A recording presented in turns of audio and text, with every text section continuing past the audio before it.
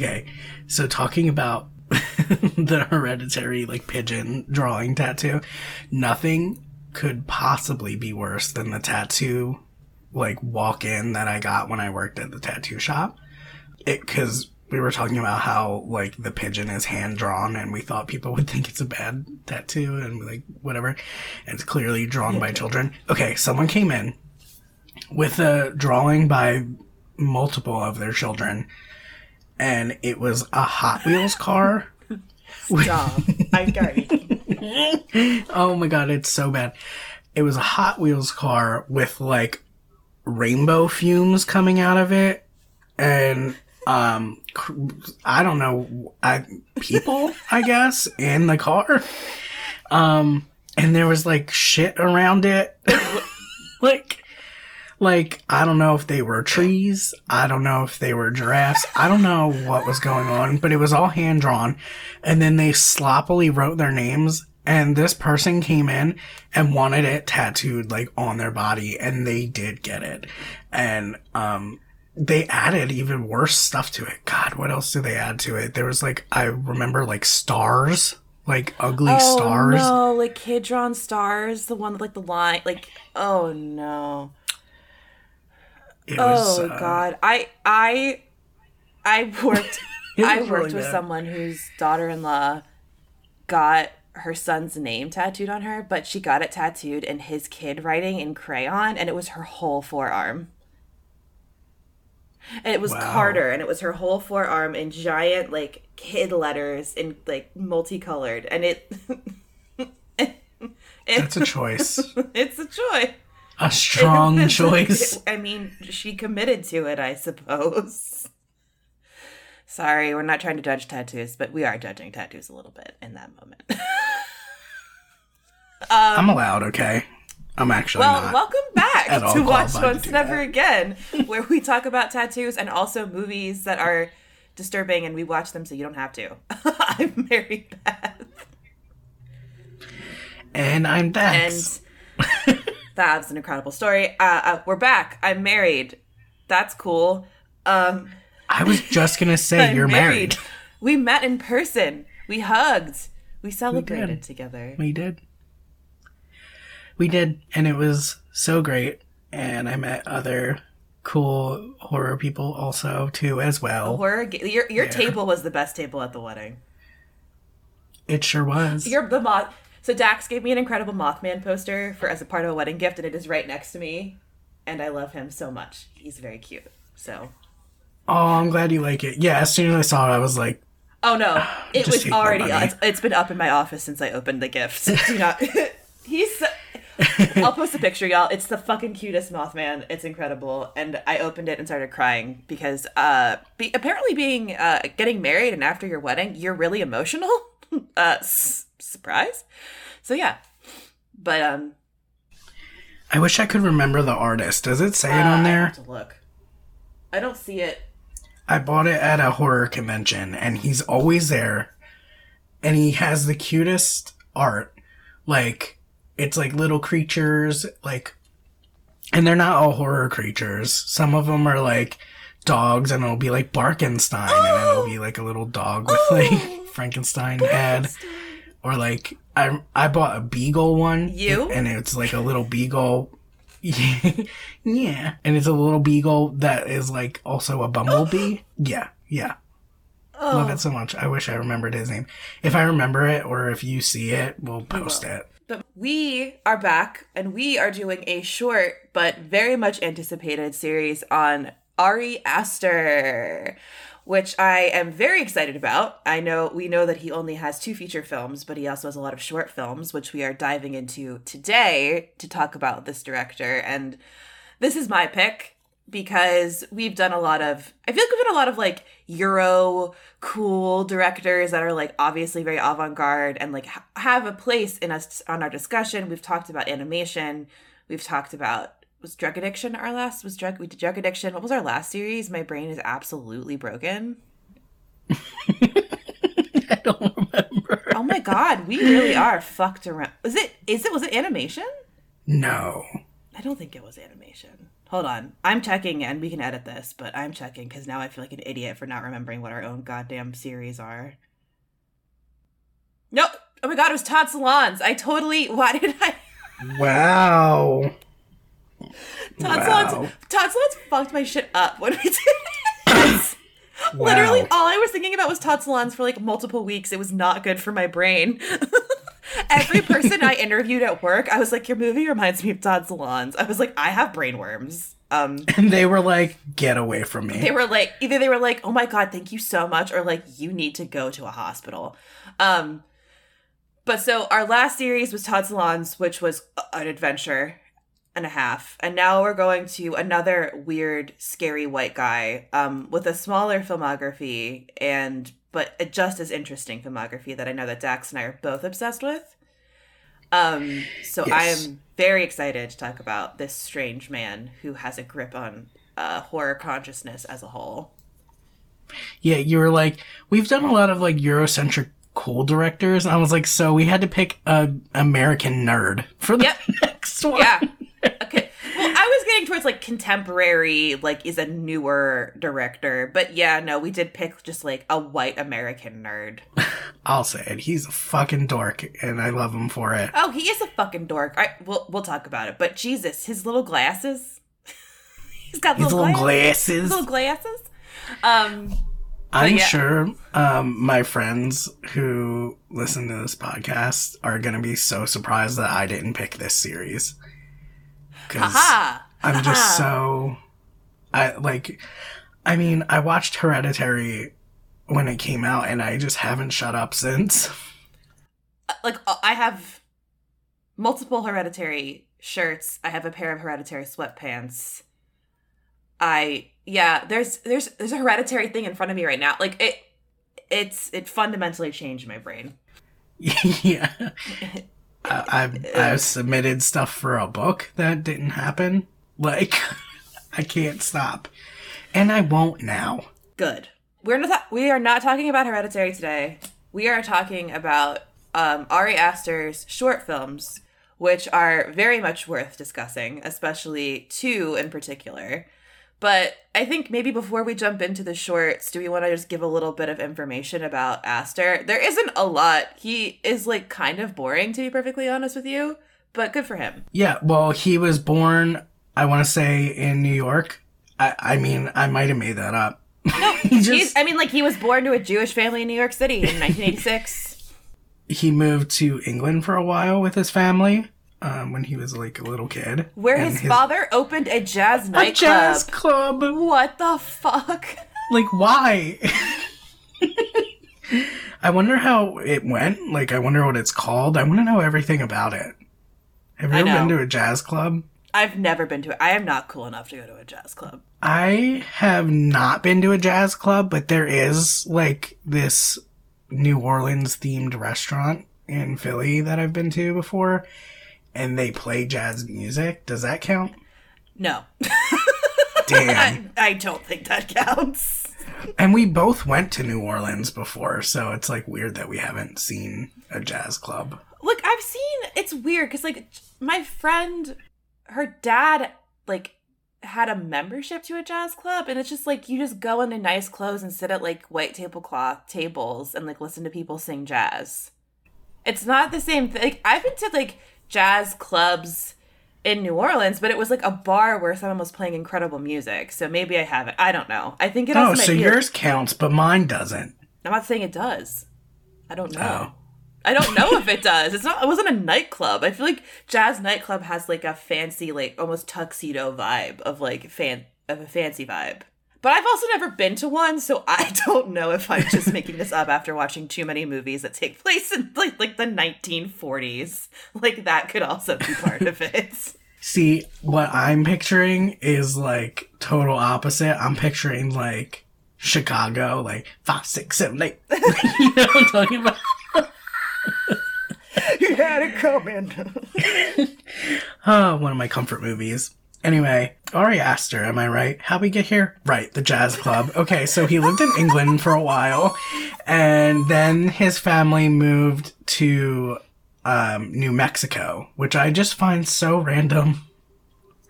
Like, why there? I have questions for this family. Look, yeah, I do too. And then he graduated from school, like graduated college from there. And then I think that was in maybe like 2008. And then I believe in 2010, he was chosen to attend AFI, the American Film Institute, which is like, if any listeners don't know what AFI is, it's like super prestigious. And like a lot of really famous film industry people, like Terrence Malick went there. Who else? Other people, right? Yeah.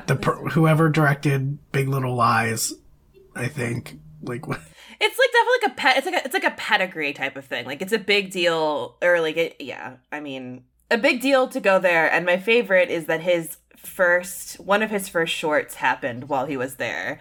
The Strange Thing About the Johnsons. And I love that he went to AFI and was like, this is what I'm gonna make at AFI. And it's like, yeah, that about sums him up. I heard it was like his thesis. It's his thesis. Yeah, it was his thesis film. Which yeah, I know. I have so many questions. Well, but you know what? A+. So, do we want to start talking about The Strange Thing About the Johnsons? Yes. And I do want to preface like the whole thing, because we're going to talk about what his issue with family is. And I have a quote from him. So it says, he said, "I will say I have an amazing relationship with my parents and with my younger brother. I have incredibly supportive parents who are both artists. One reason I'm able to work on as dark a register as I often do is because I've never been made to question anything I was making by them. They were always incredibly supportive, but I can say that there has been a lot of suffering in my family. I can't really talk about it. It didn't befall me, but it's befallen people that I care very deeply about." So, and then this was about like Hereditary, and he's like, so I wanted to make a film about suffering that took suffering seriously. So keep that in mind, because you're not gonna actually believe what he just said. No. If you've never seen any of these films. And I would say this is like one of the most perfect films for this podcast, because I think it will be too much for like a lot of people. The Strange Thing About the Johnsons. I have a really hard time rewatching it too. It's a rough one. So The Strange Thing About the Johnsons, and so just so everyone knows, quick disclosure, all of his shorts are actually available online pretty easily. And we can share links to those, but so like these are all pretty accessible films. These aren't like, it's not like, they're all on YouTube. So yeah, I watched them all on YouTube. Yeah. So they're pretty easy to find, which is awesome. And that's what made this series very easy, because they're all just very accessible, thank God. But so The Strange Thing About the Johnsons is one of his first shorts. It came shortly after, his really weird 3-minute parody advertisement that I think is wild, that we don't have to talk about right now, but it's like very... In watching his shorts, there are two vibes with Ari Aster. It is The Strange Thing About the Johnsons, and then it's TDF Really Works, where it's either really crude and weird or like very cerebral and about the destruction of like what it means to be a family. It's fascinating, this guy's mind. But The Strange Thing About the Johnsons follows the story of an incestuous relationship between a father and son. And when I say that, I mean that the son is routinely sexually assaulting his father. Yes. So, just let that soak in, because I don't think I have ever heard of or have since heard of anything like this before. In the way that it is filmed, and this is something that Aster does in a lot of his films, is it feels very much like, almost like 1950s, beautiful, perfectly manicured suburb house, like, and they have a lot of these moments in the movie where they're taking pictures as a family, like they look like the perfect family, and then you see these sinister moments with the father and son, and there's moments where, like, it's the son's wedding, and then he takes his dad to the side to give him a blowjob in the garden. And there are moments in this film that are absolutely hard to watch, but then what also comes in is the role of the mother in this short, which I find fascinating, because I think in watching Hereditary and then watching all of these shorts, specifically the way that Aster writes mothers is infinitely fascinating to me and will always be fascinating to me, about how he writes mother characters and how he writes really complicated mothers in a way that we don't get a lot of in horror. So, like, in The Strange Thing About the Johnsons, the mom knows this is happening and doesn't know what to do about it. And doesn't really... She keeps quiet. Which is a lot to watch and to think about. But it's also fascinating because you're like, wait, so it puts you in this position of like, what do you even fucking do in this scenario? And she is never made to be like... What is fascinating about her character is, I think, that's like, you see her seeing, like, witnessing these things and not saying anything, and you're like, what the fuck is wrong with you? And you don't necessarily, like, understand her actions, but at the same time, there's empathy that he creates for her. And I think this is a thread that goes along into some other shorts we'll talk about how he creates these characters that are like, what the fuck is wrong with you? But also, I kind of understand you in a fucked up way. Specifically in regards to motherhood. And... but I totally agree. For me, in this short, the part... And this gets me in any movie. The part where the mother is hearing the assault take place and she turns up the TV to ignore it and drown it out. Whenever I see that trope in something, it gets me every time. It really, I mean, I think it also triggers me. Yes. Yeah. But it is really effective, even outside of like my own personal experiences, is like, that is so insidious and like, fucked up on a level where it's like, you weren't even thinking about like, how could this get even worse? You know, I mean, wow. I mean, this has to be probably one of my favorite short films I've ever seen in my life. This was not my first time seeing it. Yeah, me neither. I've seen it several times. Too many. Me too. We're not okay. I realized that I wasn't okay when I was showing it to somebody one time, and then suddenly it occurred to me that it was like really fucked up and I didn't warn them about that, so I turned it off and I was like, I'm really sorry. I don't think I properly told you what this is. And they were like, oh yeah, thank you, because I don't want to see that. Yeah. Okay, sorry. Yeah, fair. Well, and I wanted to read a quote from him about making this movie, because again, this was his thesis film at the AFI Conservatory. But this had come from a discussion of friends talking about taboo topics. And he said, we were talking about topics that were too taboo to be explored. And when we arrived at taboos that weren't even taboos because they were so unfathomable. And the most popular was that of a son molesting his father. Look, in reading that comment, sometimes I do have a feeling that Aster might be a bit of an edgelord.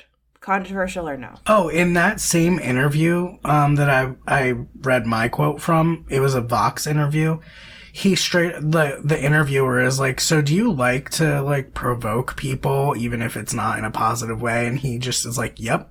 Okay, cool. So he is like a little bit of an edgelord, and by a little bit, I mean a lot of bit of an edgelord. Look, I'm not saying that to be mean, but when you see things like, oh yeah, we were just talking about taboo topics, and then I took the one that was the most extreme and made it into a 30-minute long short film, it's like, all right, buddy, like, what was your search history like as a child on the internet? Like, For real. I'm very curious about you as a person. But I like, on the flip side of that, I do love a director who is willing to kind of look at these taboos. I'm not saying I'm glad we have a film like this, but I also think, and this goes for another one of his shorts, Munchausen, that we'll talk about, is he isn't afraid to kind of confront those things that are a really fucked up reality that we don't want to confront and address and look at as a society. And I think like there is something to be said about being like, about wanting to put that on screen, but like not in a torture porny kind of way. You know what I mean? Like, you know, there's movies that we talk about, like extreme horror, like August Underground and shit, that puts these taboos on screen in such an extreme way. But he finds a way to do it that feels accessible, or at least it seems accessible at first, and then it gets absolutely nightmarish. But he's that I think also talks to like the insidious nature of these kinds of taboos and how they might exist more than you think. And even, I know, the strange thing about the Johnsons is very extreme. I am not saying that there's an epidemic of sons trying to sexually assault their fathers, but it like, there's a way he frames it is like these extreme, disturbing situations in a way that you're lured into a false sense of security, and then you realize the horror and you can't get out. And he is really good at doing that with like a bait and switch, I feel like. Yeah, I would agree. Although I think it really is subjective, like whether or not he's torturing his audience. Yeah, because like that's for fair. me, I don't think so. Like, because I want that experience. Like I actually pulled up his like quote that I was telling you about, and so Todd Vanderwerf, which is a name, said, "Do you like provoking a reaction even if it's not a wholly positive one?" And Ari Aster says, "Yeah, you want to have an experience when you go to a film, especially when you're going to genre film. You want to be surprised." And then he goes on more about Hereditary specifically and like nihilism and stuff, which we will get to when we cover that movie. But I think that's how I view film. Like, I think that's a big reason why I'm attracted to these kinds of movies that are so, like, disturbing and fucked up. It is partially because I'm dead inside. But, another part of it is that I think that art should really challenge you. Like, yeah. I mean, I don't think it always has to, by any stretch. Like, I mean, I love Little Women by Greta Gerwig, like, just as much as I love, like, Hereditary. Not just as much. But you know what I'm saying? Like, I'm willing to watch something that's kind of just, like, I don't know, like, eating candy or something, where it's, like, totally fine. You know what I mean? Yeah, well, yeah. But then I prefer stuff like this because I do want an experience. I want to go into a movie or a short film, as we've seen with this one, and come out on the other side, like, having a new perspective or being upset or, like, something. Just because I prefer my art that I consume or, like, view or engage with to be like that. Well, so it could be torturous. I mean, when I watched, I hate to keep bringing up Hereditary before we even talk about it, but when I went to see that, Echelon, New Jersey, there are currently no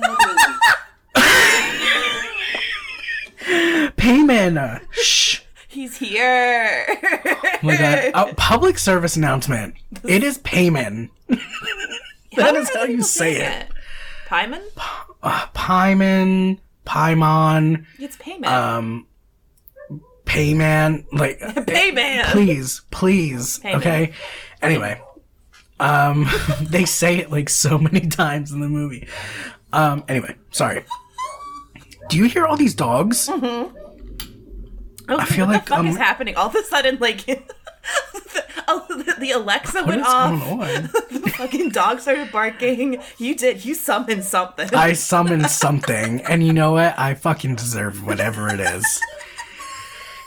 Anyway, sorry. I think I might have accidentally cut you off before. I was just saying that when that was incredible. when I went to see that movie, with my friends, they some of them did feel like they were tortured the whole time. Like, they felt so emotionally drained to the point where it was almost like the equivalent of, like, sitting through, like, Martyrs or something like that. I didn't have that experience, and I'm assuming that you did not either. No, I did have that experience with Midsommar, which we'll talk about. But that's for very personal reasons. And again, I'm getting ahead of myself. But I have a similar experience where I go into movies like this because, again, I like being challenged. I like seeing difficult things on screen because I think I do have a dark fascination with, like, how gross people can be and, like, the things that we're capable of. But I also have I've talked about this a bunch of times, like, in various places. But I also have, like, I have intrusive thought OCD. Like, shit's bad.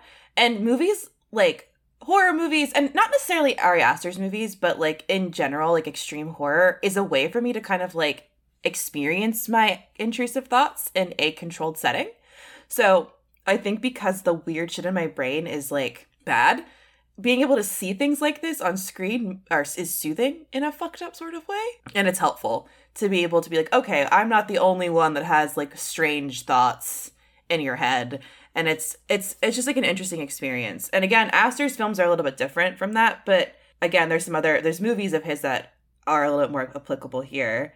But I think there is something really fascinating about the darker sides of what humans are capable of. And I'm really fascinated with that and how that's depicted. And I think that Aster does a really incredible job, especially with The Strange Thing About the Johnsons, because I think, again, like, it is an incredibly extreme example because, you know, Hereditary is not this taboo at all. But again, like, I applaud people who are able to take these really taboo topics and make something like The Strange Thing About the Johnsons that feels like you're kind of like, oh, you look at this nice family, and then absolutely like fucked situation. Like, not just like, and it's not about like titillating and shocking you with sex scenes. It's about like but I also think something Aster is good at for the most part is taking shocking stuff but not making it a spectacle or like as much of a spectacle. And I say that and I want to push back against myself, but I feel like especially in the context of The Strange Thing About the Johnsons, it's so much about the emotional effects too.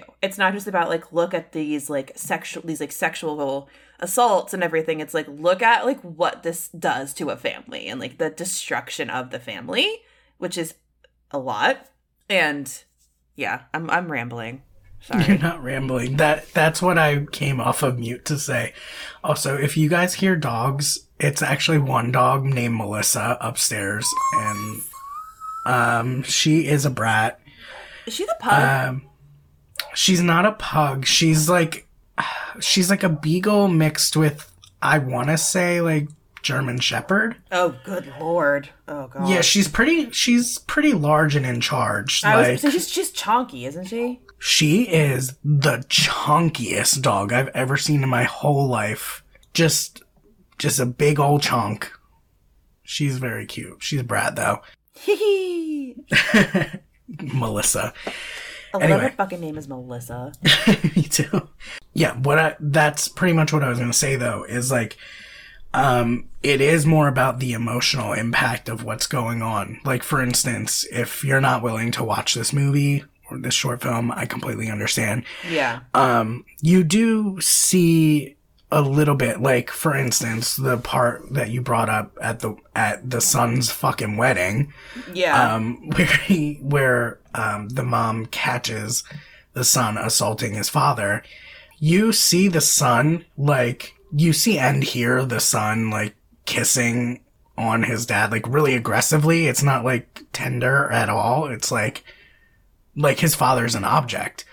And, he's, like, tearing at his clothes, and then he, like, gets down and starts, like, undoing his belt buckle.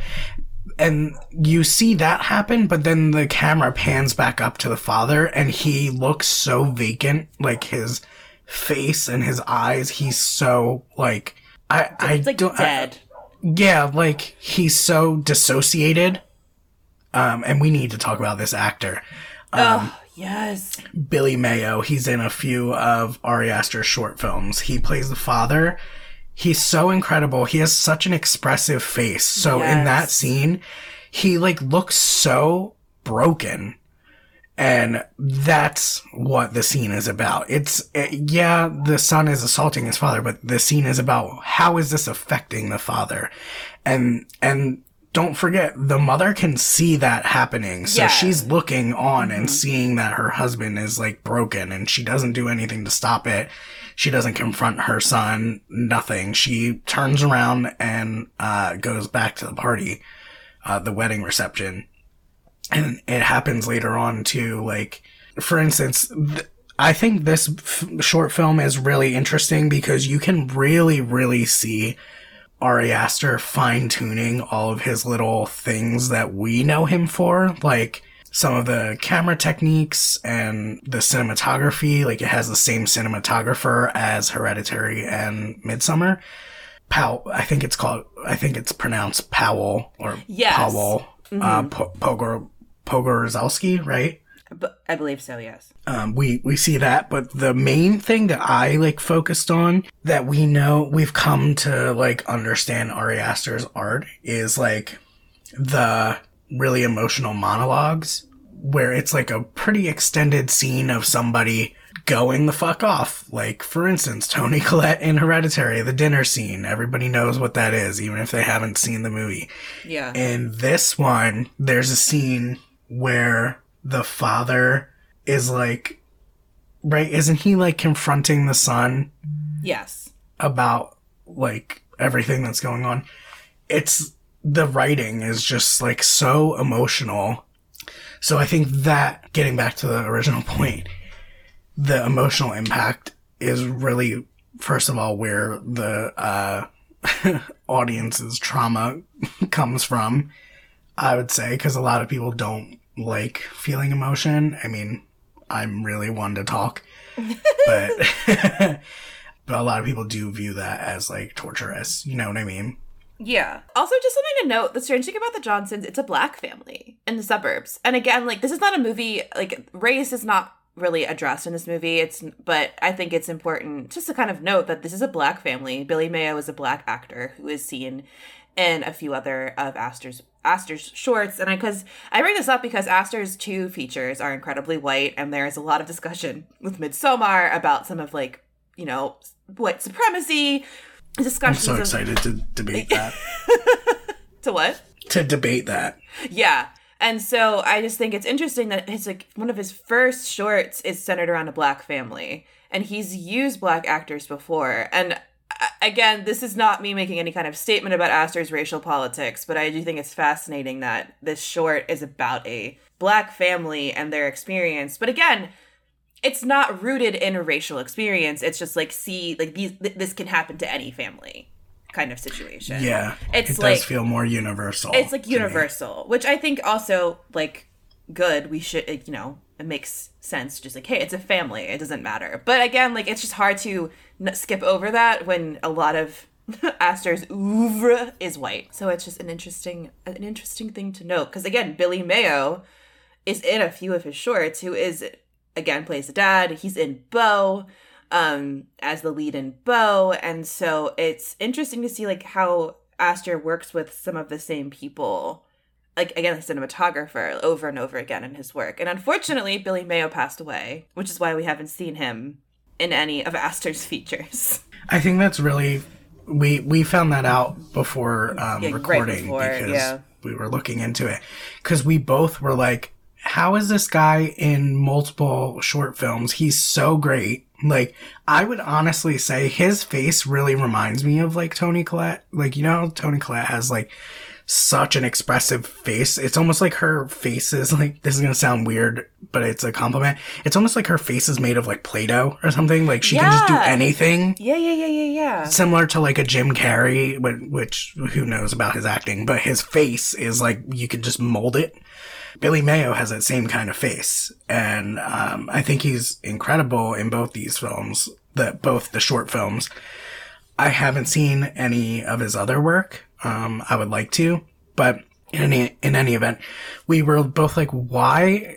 How can this be? Why wouldn't he be cast in anything else? And it's because he died.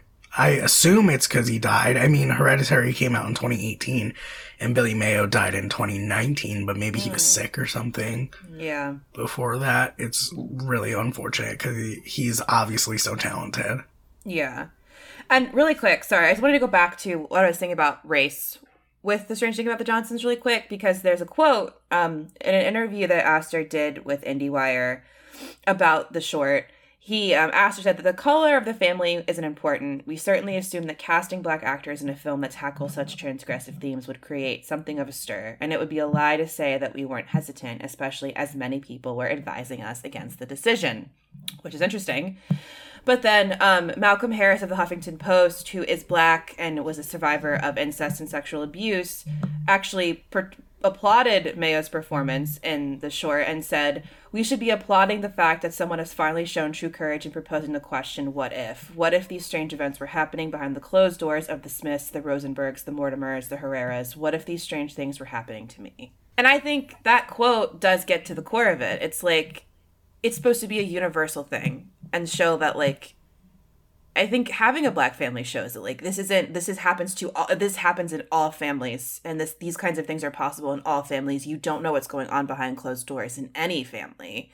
And I think it is an interesting statement to make, and being like, we see a lot of movies about white families in suburbs having all of this trauma and drama, but it's not just white families experiencing that. And I know it's different because, like, Black trauma is something that is exploited in film for plenty of other things and plenty of other reasons that are very, like, sinister.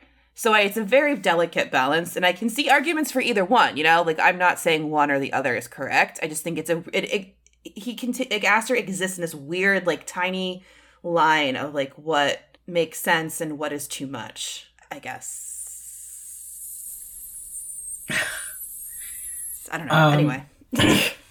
I will say this. I'm not here to discuss, like, Black trauma being exploited. Like, obviously that is the case. But, like, it's not my experience. I'm not a Black man. So yeah, exactly. I don't want to talk too much about something that I have no experience with. But I will say this as a man of color, that to me, the racial dynamics of this film are important because, again, obviously not Black, but being, like, part Mexican, this shit is not talked about. And I won't go too far into detail, but yeah, this, I don't know how else to say it, but this is a problem in my family.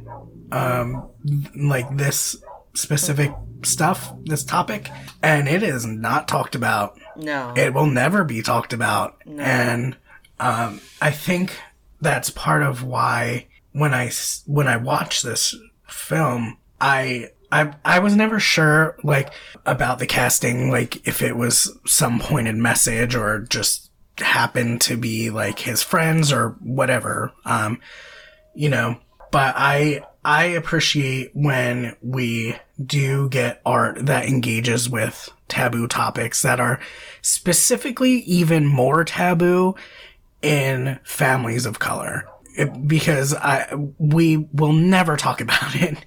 And we should. I mean, again, I won't go too far into detail, but yeah, I don't know. I think it's a really solid choice on his part.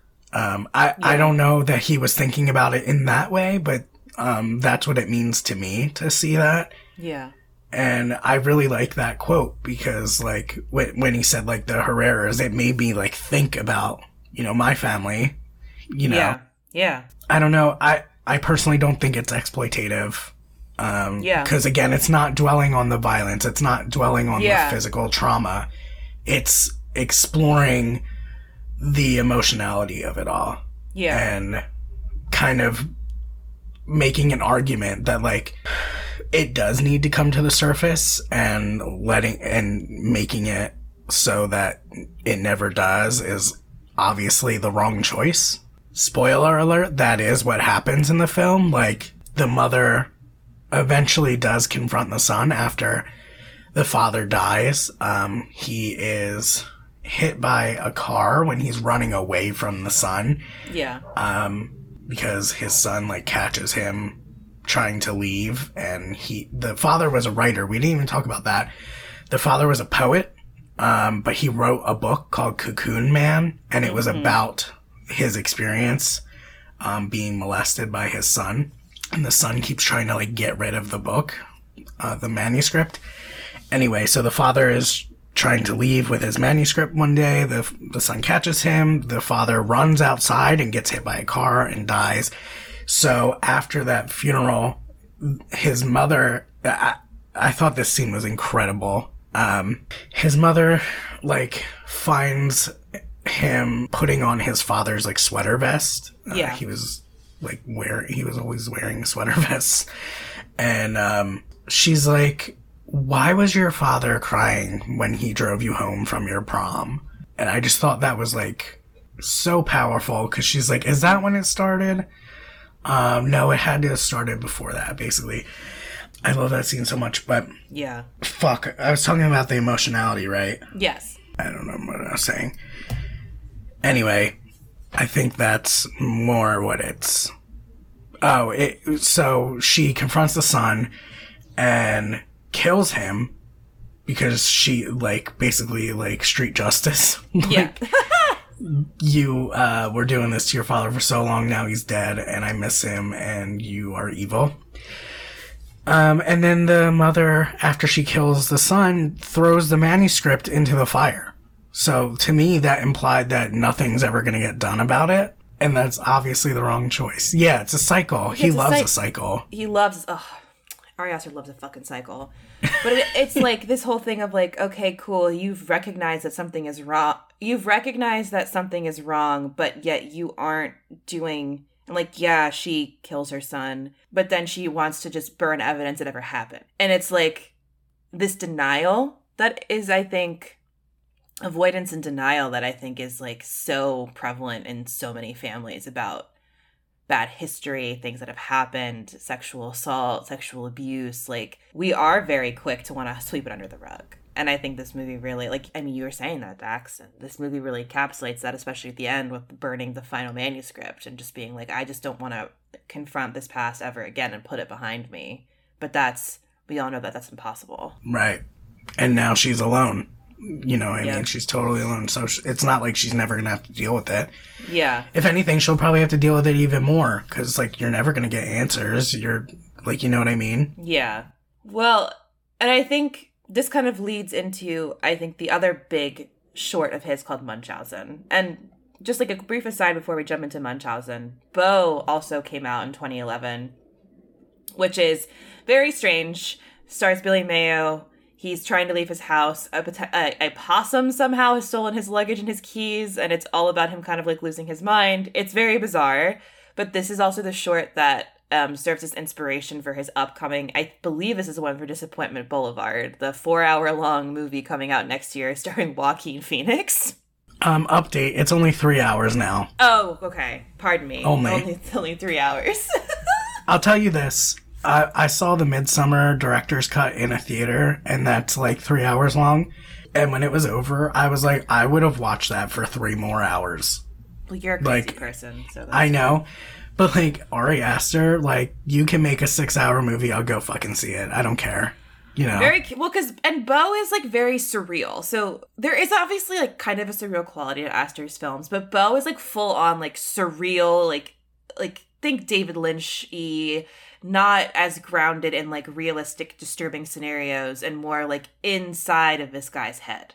So it's very different from what we've kind of seen from Aster. So I'm curious how that's going to, like, what is going to translate from the 7-minute short to this long film. But it's interesting. There's a demon in it. There is a demon in it. A key demon. So yeah, that's Beau. But I just wanted to I really loved Beau. Because it reminded me of, like, having OCD. Yes! Definitely thought that Beau was the Munchausen movie. And I was like, what's happening? This isn't that weird. And I was like, oh, I got them mixed up. One is called Munchausen. Yeah, you know what? It was late. I wasn't thinking. It's fine. I know. And then just, again, very quickly, 2011, same year that Strange Thing About the Johnsons and Beau comes out, Aster makes a 3-minute long parody advertisement called TDF Really Works, with TDF standing for Tino's Dick Fart. And it's like a 3-minute long, like, Adult Swim commercial that you'd see at 3 o'clock in the morning. It's really, like, the vibes of this man are fascinating. Like, going from these, like, really poignant, fucked up, like, horror dramas about family to, like, oh, look, I made an Adult Swim short about a thing that makes your dick fart. And then also a companion product called the Clit Shitter. I can't. So that's also an Ari Aster original, everybody. So just wanted to add that context because, yes, he makes really cool, good shorts. And then he also made shit like that came out the same year as The Strange Thing About the Johnsons. And I just wanted to talk about that and bring it up because it's wild. Like, this guy is so fucking weird. The duality of man. The duality of man. Like, it feels like something, an edgelord. Like, that is the epitome of, like, edgelord film boys in the early 2010s. Like, it is exactly that. So it's fascinating that he really embodied all of the stereotypes of a nerdy white filmmaker. Now, when I say I'll watch a 6-hour movie, I don't mean that one. I mean, one of these artsy ones. Fair, because I was watching it and I was just staring at my phone, like, what in the actual fuck am I consuming at this moment? Because it was very. I watched it after I watched. That's not for me. It's not. But I just wanted to bring that up because boy, oh boy, this guy's got an interesting range, and I don't know if I mean that as a compliment. I still don't know. But so moving into like the next phase of his work, we have Munchausen from 2014, 13. I think 13. I'm seeing two different dates, but yeah. So Munchausen is the other like big kind of popular-ish disturbing short that this man Aster has made, starring Bonnie Bedelia. Vice News posted it too. Oh really? I didn't know that. So Munchausen, Bonnie Bedelia plays a mother. This also marks the beginning of a collaboration with Rachel Brosnahan that Aster has that I want to talk about briefly in a bit. Yes, but I would also like to. Munchausen, for those of y'all who aren't familiar, Munchausen syndrome by proxy is it's seen in like The Sixth Sense and films like that, where a caregiver deliberately makes someone they're caring for ill for attention. That's very reductive, but that's kind of, the colloquial just diagnosis or thought about what that is. And so it's a silent film.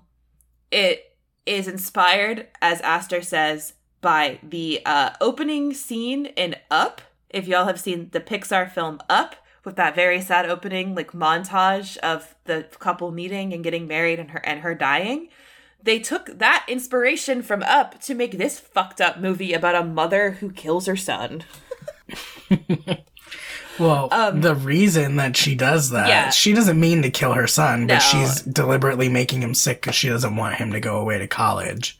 So we have this like montage of him like being so successful in college, and it's like this beautiful kind of like very technicolor, beautiful, like idealized world with this beautiful sweeping score, and he meets Rachel Brosnahan and they get married and like he's living his best life, and then she snaps back to watching him pack. And so half of this short is like kind of her imagining his life without her. And then she comes back to reality and is like, can't handle the idea of him having that life without her. So she put something in a sandwich. And it's interesting. And I read a really interesting description of how this part reminded this reviewer of Tim Burton, which is interesting because of the bottle. Like the bottle. It did. Yeah. Kind of the bottle, bit. She puts it says like feel good. Bad. It says feel bad on it. It's not like a rat poison. It's not like any kind of notable product. It's a fabricated product that says feel bad, that just kind of gets across the point that what she is putting in his food is meant to make him feel ill on purpose. Yeah, it's like Ipecac, but like it's not a real product. Yeah, it's very like I was taken aback by that. So there's like again this weird fantastical vibe a little bit to it, and it's very subtle, but there are these little touches that make it feel kind of unreal, which I thought was fascinating. But then so we're following the mom as she, and God, I loved this short, and it's fucked up, but like, okay, I talked about moms, and in this one, this mom is a fucking awful person, but I wanted to know more about her, which is, I think, a testament to his work, because you see, even though this is silent, you see the inner workings of her head and like her thinking about her kid, and you see parents being sad about their kids leaving, and you watch her like a debate about what she's doing and kind of thinking like, this isn't the right thing, I shouldn't be doing this, like what am I doing to my kid? And you can kind of like make it this thing of like, okay, she wants to make him sick so he doesn't leave right on time. But then it is this really interesting camera move where he zooms in on the kid crossing out like the days on the calendar with the red marker, like the X is to count down to when he's leaving for college. And then when she first makes him sick, you see that he zooms in on the X's and they start zooming by to indicate this like really ridiculous passage of time of how much she has kind of caved into this rotten desire to keep her kid around. And it's this, I think, a really interesting way to watch the passage of time and to show like how she fell into this pool of abuse and how she kind of, especially in Bonnie Bedelia's facial performances, like kind of realizing like, oh shit, like I really let this go too far. And there is like a complexity to her character where there is no doubting that she's a fucked up bad mom.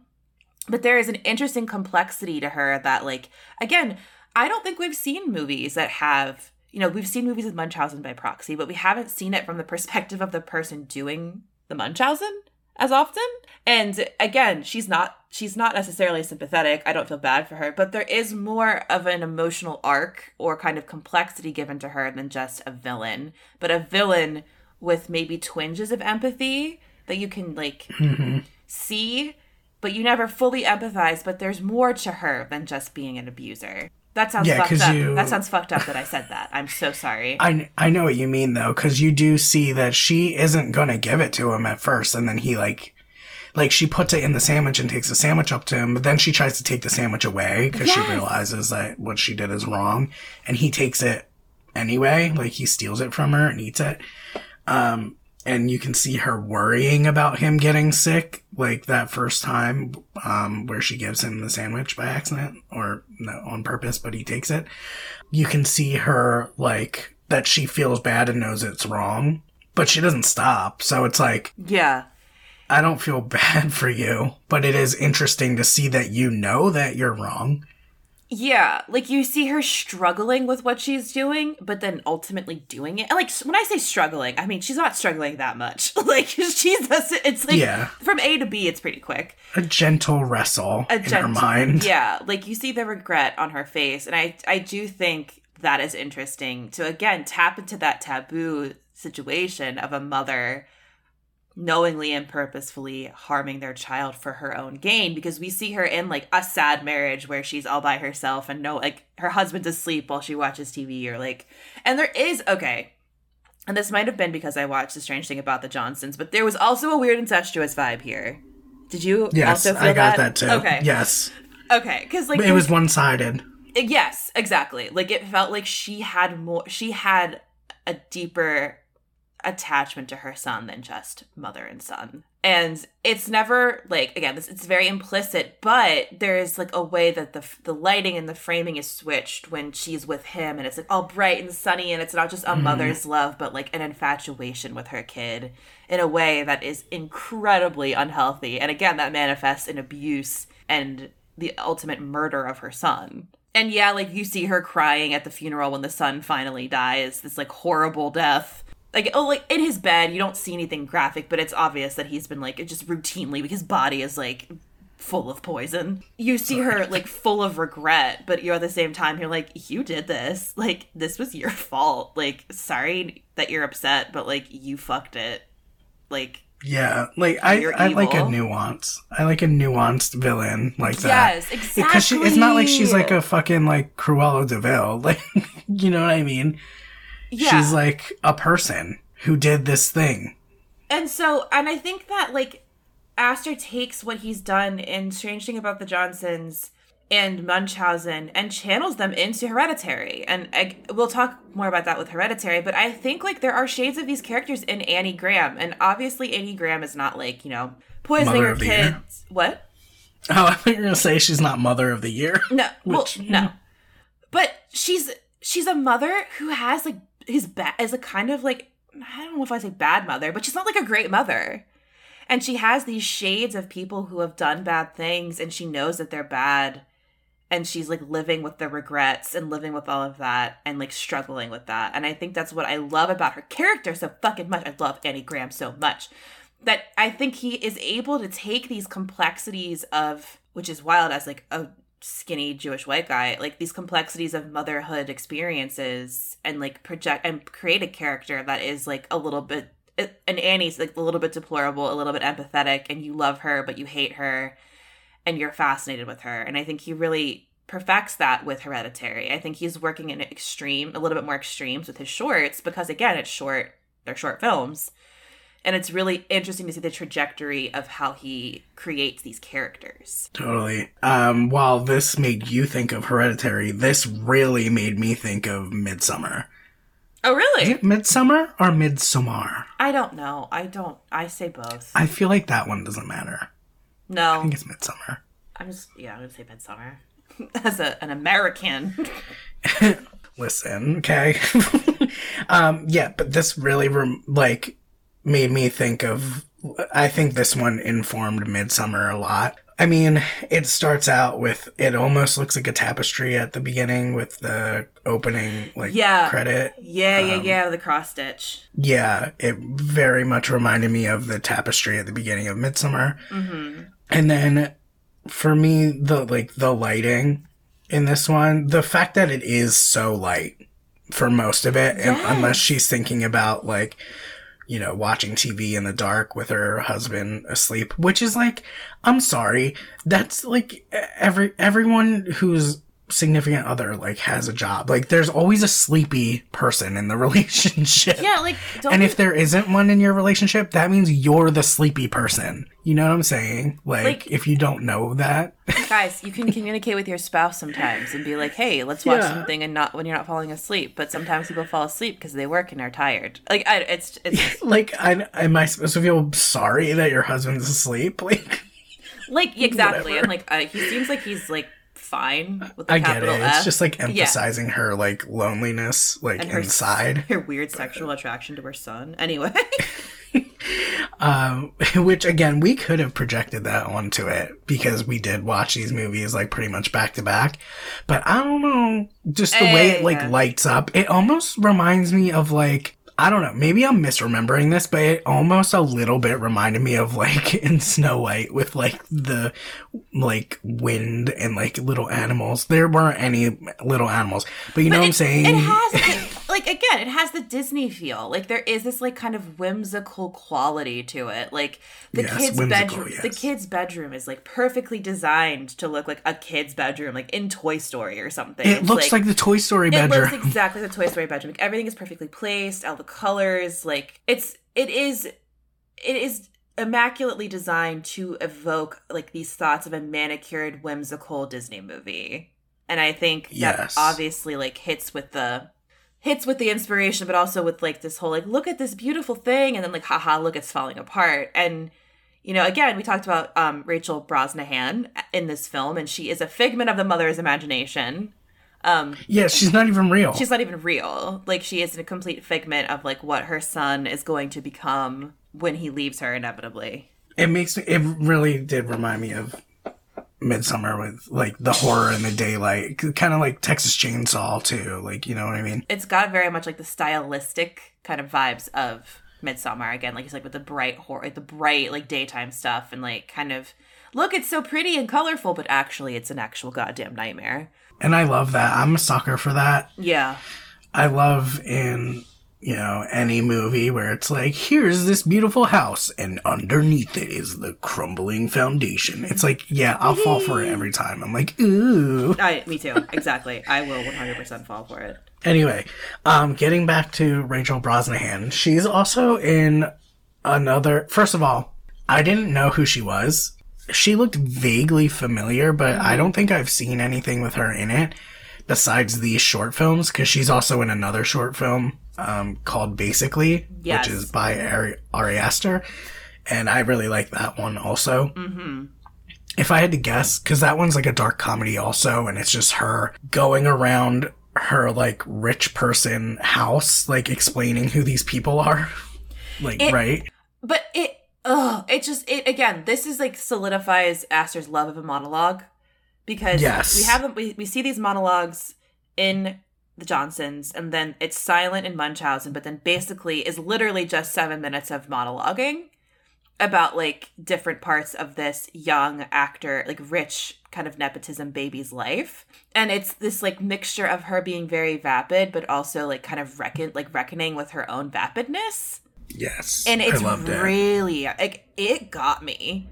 And Rachel Brosnahan is incredible. I want him to work with her in a feature. I don't know why she hasn't been in his features yet, because she is, I was thinking that, fucking incredible. And Basically, Because again, like, it's a pretty simple, like, it's tableaus basically of her giving monologues, and you learn a little bit about her life, but the way it's written is just like gut punch after gut punch. Yeah, it's kind of sad. It's sad because it goes from But like, funny. oh yeah, it's like, oh yeah, my mom is this, my dad is this, blah blah blah. Oh yeah, I cheated on my boyfriend who died of leukemia, and then it's like, what? And then she like, it kind of like jumps out of that, and then ends with her kind of having these realizations about life, and it's just like, it's a very tightly paced and packaged emotional roller coaster. Yeah, with a lot of the little camera things that, again, that we have come to know about him, like a wider shot with shit happening in the background, but she's in the foreground and like talking to us and, you know, breaking that fourth wall. It's not something you're just supposed to be watching her talk. Like, you're supposed to be taking in the entire tableau. Like, it is meant, like, for you to be taking in every detail, because every frame is like, there are people placed very very purposefully. And like, there's one pool scene where two guys are hitting this massive bong, and like they're coughing in the background, and it's just like, it's so smart, and I love it. Yes. What is she in? She's in that. She's in the Marvelous Miss Maisel. So she got like her big break in the Marvelous Miss Maisel as the titular Marvelous Miss Maisel, which I have never watched. I just haven't. It's just not for me. But she's won like a ton of awards for it. She's apparently incredible. And then she was also in House of Cards, which I did not remember. And I watched House of Cards. I never saw that. She was in House of Cards first, and then she went to Marvelous Miss Maisel. But I feel like Marvelous Miss Maisel was kind of like the thing that got her like on the map for a lot of people. And she's great. Very interesting. Yeah, I've never seen either of those. I might have made this up. Is Marvelous Miss Maisel by the same person who did Gilmore Girls? Amy Sherman Palladino. That's very interesting. It looks really not for me, that show. No. But I watch Gilmore Girls over and over again. I'm doing it right now, actually. Wow. So it's weird that looks not for me. But she's really good in both of these shorts. Also, she does a little bit remind me of like Evan Rachel Wood. Yes, I thought it was her. I thought it was Evan Rachel Wood for a second. I thought it was her too. That's how I found out it wasn't, because I looked it up. I was like, Evan Rachel Wood. They have very similar facial structures. Yeah. I never like... so this wasn't my first time watching Munchausen either. I've watched that several times too. Again, I understand. Like, I am in therapy, so... Unwell. Unwell. But I never really noticed her in that before. It was only because I watched basically right after that, and I was like, oh, that... I thought that was... I don't know what I thought, like... Yeah. Oh, was that Evan Rachel Wood? So I looked her up, and no, it's Rachel Brosnahan, who is really good. Maybe I should check out that show. I probably won't. It's just like, it's too twee for me, but that's because I hate fun, apparently. I want to see her in a feature film of Ari Aster's. She obviously can do it. Maybe she will be in. Maybe. Give me a feature film, basically. I want to know more about this fucked up tragic character. Give me more information. I don't care about Joaquin Phoenix. Give me Rachel Brosnahan. It reminded me of... This wasn't the first time I saw Basically either. Like, I've watched all of his short films before, but I don't know why I didn't really pay attention to this one before. We're not, like, covering it, but just to talk about it real quick. But watching it this time, I really paid attention, and I actually really loved it. And it really reminded me of that book, My Year of Rest and Relaxation, if you ever read that. Oh, I haven't read it, but I know of it. Like, I know what it is. I love it so much that it's by my favorite author, Otessa Moshfegh. I need to read more of her stuff. I love her. Anyway. Anybody who listens to this podcast, you'd probably like her stuff. Because it's like a little disturbing, but not... I haven't read the latest book yet. I have it, but I have not gotten a chance to read it yet. And by all accounts, it is more disturbing than the rest of the books, like grotesque violence and stuff. But the other ones are kind of like get under your skin grotesque, like shitty characters that Yeah. So anyway, it really reminded me of that because my year of rest and relaxation is about like basically like I don't think she's a nepotism baby, but that's what I'm gonna say. And she's like just a shitty person who like makes these same kind of observations.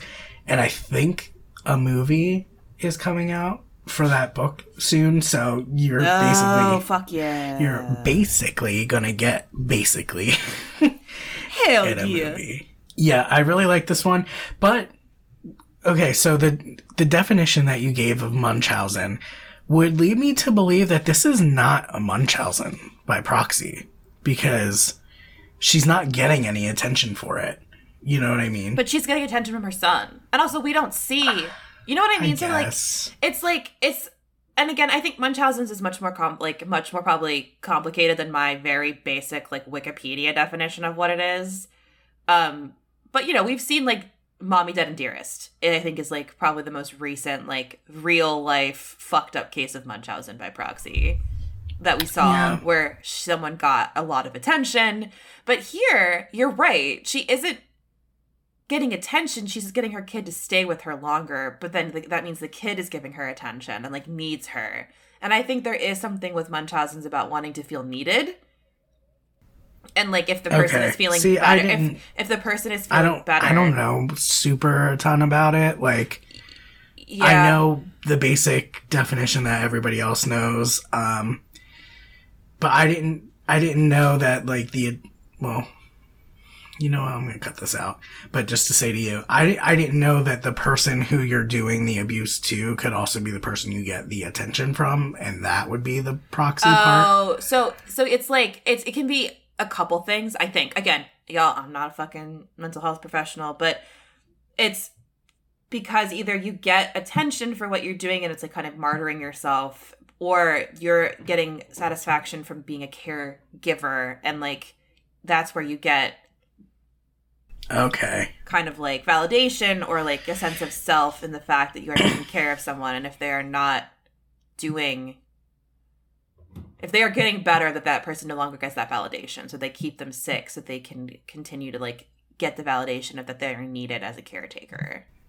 Okay. Yeah, that makes sense. So again, like it's very different case by case, but it kind of, a lot of the time it's like almost trapping somebody to stay as like a person's point of validation.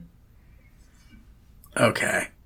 Well, don't worry about covering Munchausen too much because a little birdie told me, and by little birdie I mean myself, that we might have to get into that in our next series because I already picked out what I want to do, and that documentary is part of it.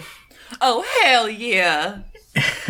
Well, and so just before we move on, because I know I keep talking about Munchausen, I want a full movie about Munchausen. Like, with this short into a full, or I want a movie about a woman, like, struggling and Munchausen by proxying her family, like her daughter or her son or whatever. I want that movie from her perspective. Do I sound like an asshole crazy person? No, because I think that would be very fucking fascinating and fucked up, but I would love to watch it. You know what I always think about when I think about Munchausen is that Law and Order SVU episode where the lady is like using a wheelchair and then they figure out that she's faking it.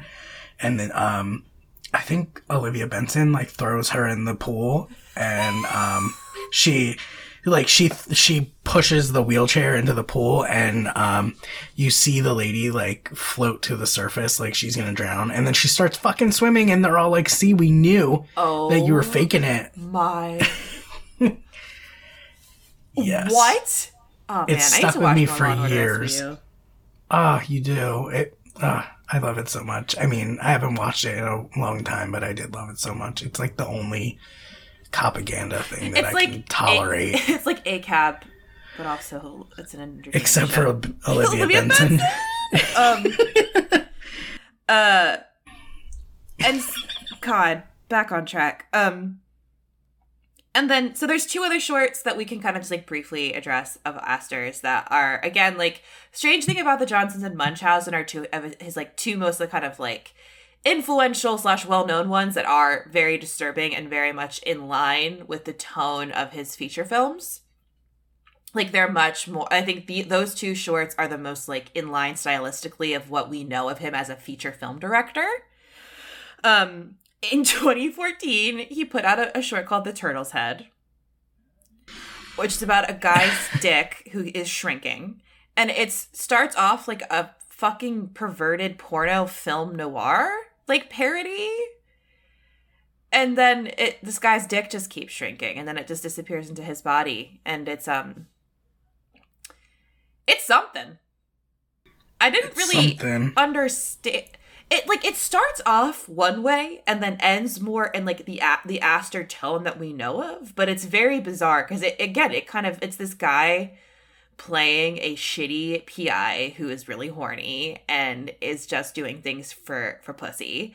And it's like, I don't know if it's supposed to be like a cautionary tale. Obviously the guy gets punished for being an asshole, but it's just a very weird tonal shift in it. And also you see his dick shrinking into his body. Yes, I don't know. There's not much to say about it, honestly. It's not for me. There's not much to say. Again, like, this is another example of, like, kind of the more edgelordy stuff that Aster veers into. And another example of him using actors over and over, because character actor Richard, do you say it Riley? I don't. Or Real? I don't know. I'm gonna be perfectly honest with you. I don't know. I think it's Riehle. I think maybe it is Riley. I'm gonna say Riley. But he's a character actor. Like, he's been in, like, Office Space, Casino. Hatchet.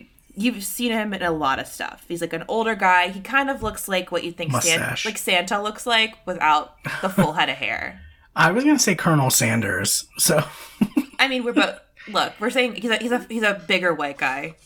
And he's with a thick white mustache. Thick white mustache. Like, he's very distinctive looking. So, but I also love like seeing him in a lead role in this short. Like, even though it's not my favorite short, like, it's cool to see him in those roles. But he's also in Munchausen as the doctor, very briefly. Yes. Really like him. I like that he's used in multiple of his shorts. That one, again, I just don't go for, this won't surprise anybody, I don't really like comedies, so let's start there.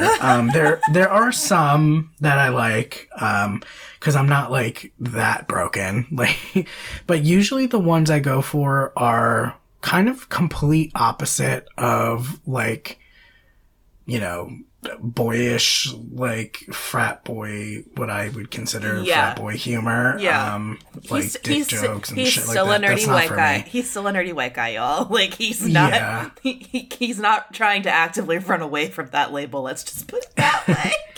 I will say, I really like how that one looks. And again, I believe it's cinematography by Paul Pogorzelski. Yes. I'm pretty sure he's worked with him for all of his movies. I don't think in some of the earlier shorts, but certainly with the ones that we covered today, and that one.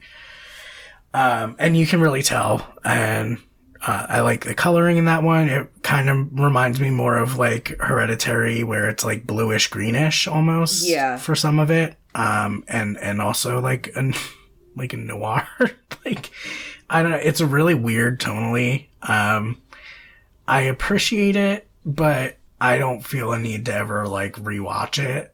And in fact, I did not rewatch it for this because I was like, I watched. I don't think it's that. No, we're gonna cover I just wanted much, to. So. I just wanted to touch on it because it's just, like, a weird departure, and I think it's a very watching. So we've gotten and his last short was C'est la vie, which I actually didn't watch, which is another kind of tableau monologue movie following an unhoused man in Los Angeles, which was his just talking about shit that pisses him off, I think. Yeah, which is the last short before Hereditary, and I was very glad. So I had only seen The Strange Thing About the Johnsons before talking about this. And I actually, like, full on was just like, oh yeah, there aren't really any other ones I should watch of his. Fully was incorrect. And I'm glad I'm glad to have watched them, like all of them though, because it's fascinating. Because one, I'm like really bad about watching shorts. Like I wish I watched more short films. I've been saying this for years, but like I'm just woefully like uneducated in short film. But watching his short films really do give you a very fascinating kind of like preview about what his feature films are. And it's really cool to see like where the seeds of these ideas started coming from and how they've transitioned. And I'm excited to talk about Hereditary next week. That's what God, we're gonna be there for like 6 hours talking about Hereditary. I know, we're gonna have to like make a script or something. Yeah. Maybe 2-parters. I might even have to be 2-parters. I'm fine with it. We'll see. But this is, I think, I'm excited to talk about his features, and I think his shorts are a lot to, like, look at and chew on and think about. And if y'all are interested in watching those shorts, they're all online, again, like we said. So if you want to watch those before we start talking about Hereditary and Midsommar, please check them out. They are very readily available, which is very nice. Yes, I love short films. I watch them kind of a lot. I recently did and am doing another, like, alter horror. Do you know about this? Yeah, the alter tapes. Yeah. So, friend of the pod, Joe Lipset, does so much incredible work, is, some would say, too prolific. He on Anatomy of a Pod Squad Network helped develop something called the Alter Tapes, which is about, it's like different people in the horror critic world talking about alter of horror. I think they're just called alter short films, which are they're horror short films that are uploaded to YouTube every week. I think multiple times a week. Yeah. I'm subscribed. I should know this, but anyway, they're actually really good, and a lot of them are pretty scary. So if you're into short films or want to get into short films, those are some really good ones. I covered 2 of them on that show. Again, it's called the Alter Tapes. And I'm doing another one soon with him. I'm recording it next week. Fun fact. And I'm also, I don't think I ever even talked about this. Last year, I helped with judging short films for Salem Horror Fest and, like, basically judging, whether or not they would get into the festival. Yeah. And I'm doing that again this year. So I'm Oh my God, me too! Yay! I'm really behind. We're so like behind. knee deep. Especially Mary Beth, apparently, we're knee-deep in some short films. So, that's really fun. I love short films, and I think that, just to bring it back to Ari Aster, come on. This is like the epitome of the art of the short, because they're just so, such contained, just well done, efficient and economic stories, and they look great. They get right to the point, and they really pack a punch in a very short, like, efficient amount of time. And I'm just here for it. That's what I love about short films. Is like they're like one hitters. You know what I mean? Yeah. Yes, they are. And I love that. I especially love that they really do give newer filmmakers a chance to do a little calling card when we get to see what they're about and we get to see their progression. And I think these are a really great example of, we talked about Aster's films out of order, which we did not plan to do. We did plan to do them in order, and we just got carried away. But these are a great example of, like, an artist progressing into, like, how we think of them today. And it's just so cool and, like, interesting to see. And I'm a nerd too, Mr. Ari Aster. So, like, I really nerd out about that kind of thing. And it's just really cool. And I think, these are hell of a calling card. Yeah, no shit. Yes. So, anyway, you want to wrap it up? Yeah, I'm so excited for the series. So next week, y'all are talking about Hereditary. Thank you all for joining us on our beautiful journey through Ari Aster's weird-ass short films, a man who contains multitudes and has our hearts as a nerdy white boy. We are not infallible, everybody. Anyway, thank you all so much for listening to another episode of Watch Once, Never Again. You can follow the pod. Well, actually, hold on. Haven't done this in a bit. If you have suggestions for films that we should be covering, for series, for directors, for ideas, please send us an email at wonapodcast@gmail.com. You can also follow the podcast on Twitter and send us DMs about suggestions at wonapodcast, at WONA podcast. You should also follow us on Twitter. I'm at MB McAndrews. And I'm at Daxy Bobbin. And we will be back next week with our next episode on Hereditary. Thanks, y'all, so much for listening. Bye. Bye.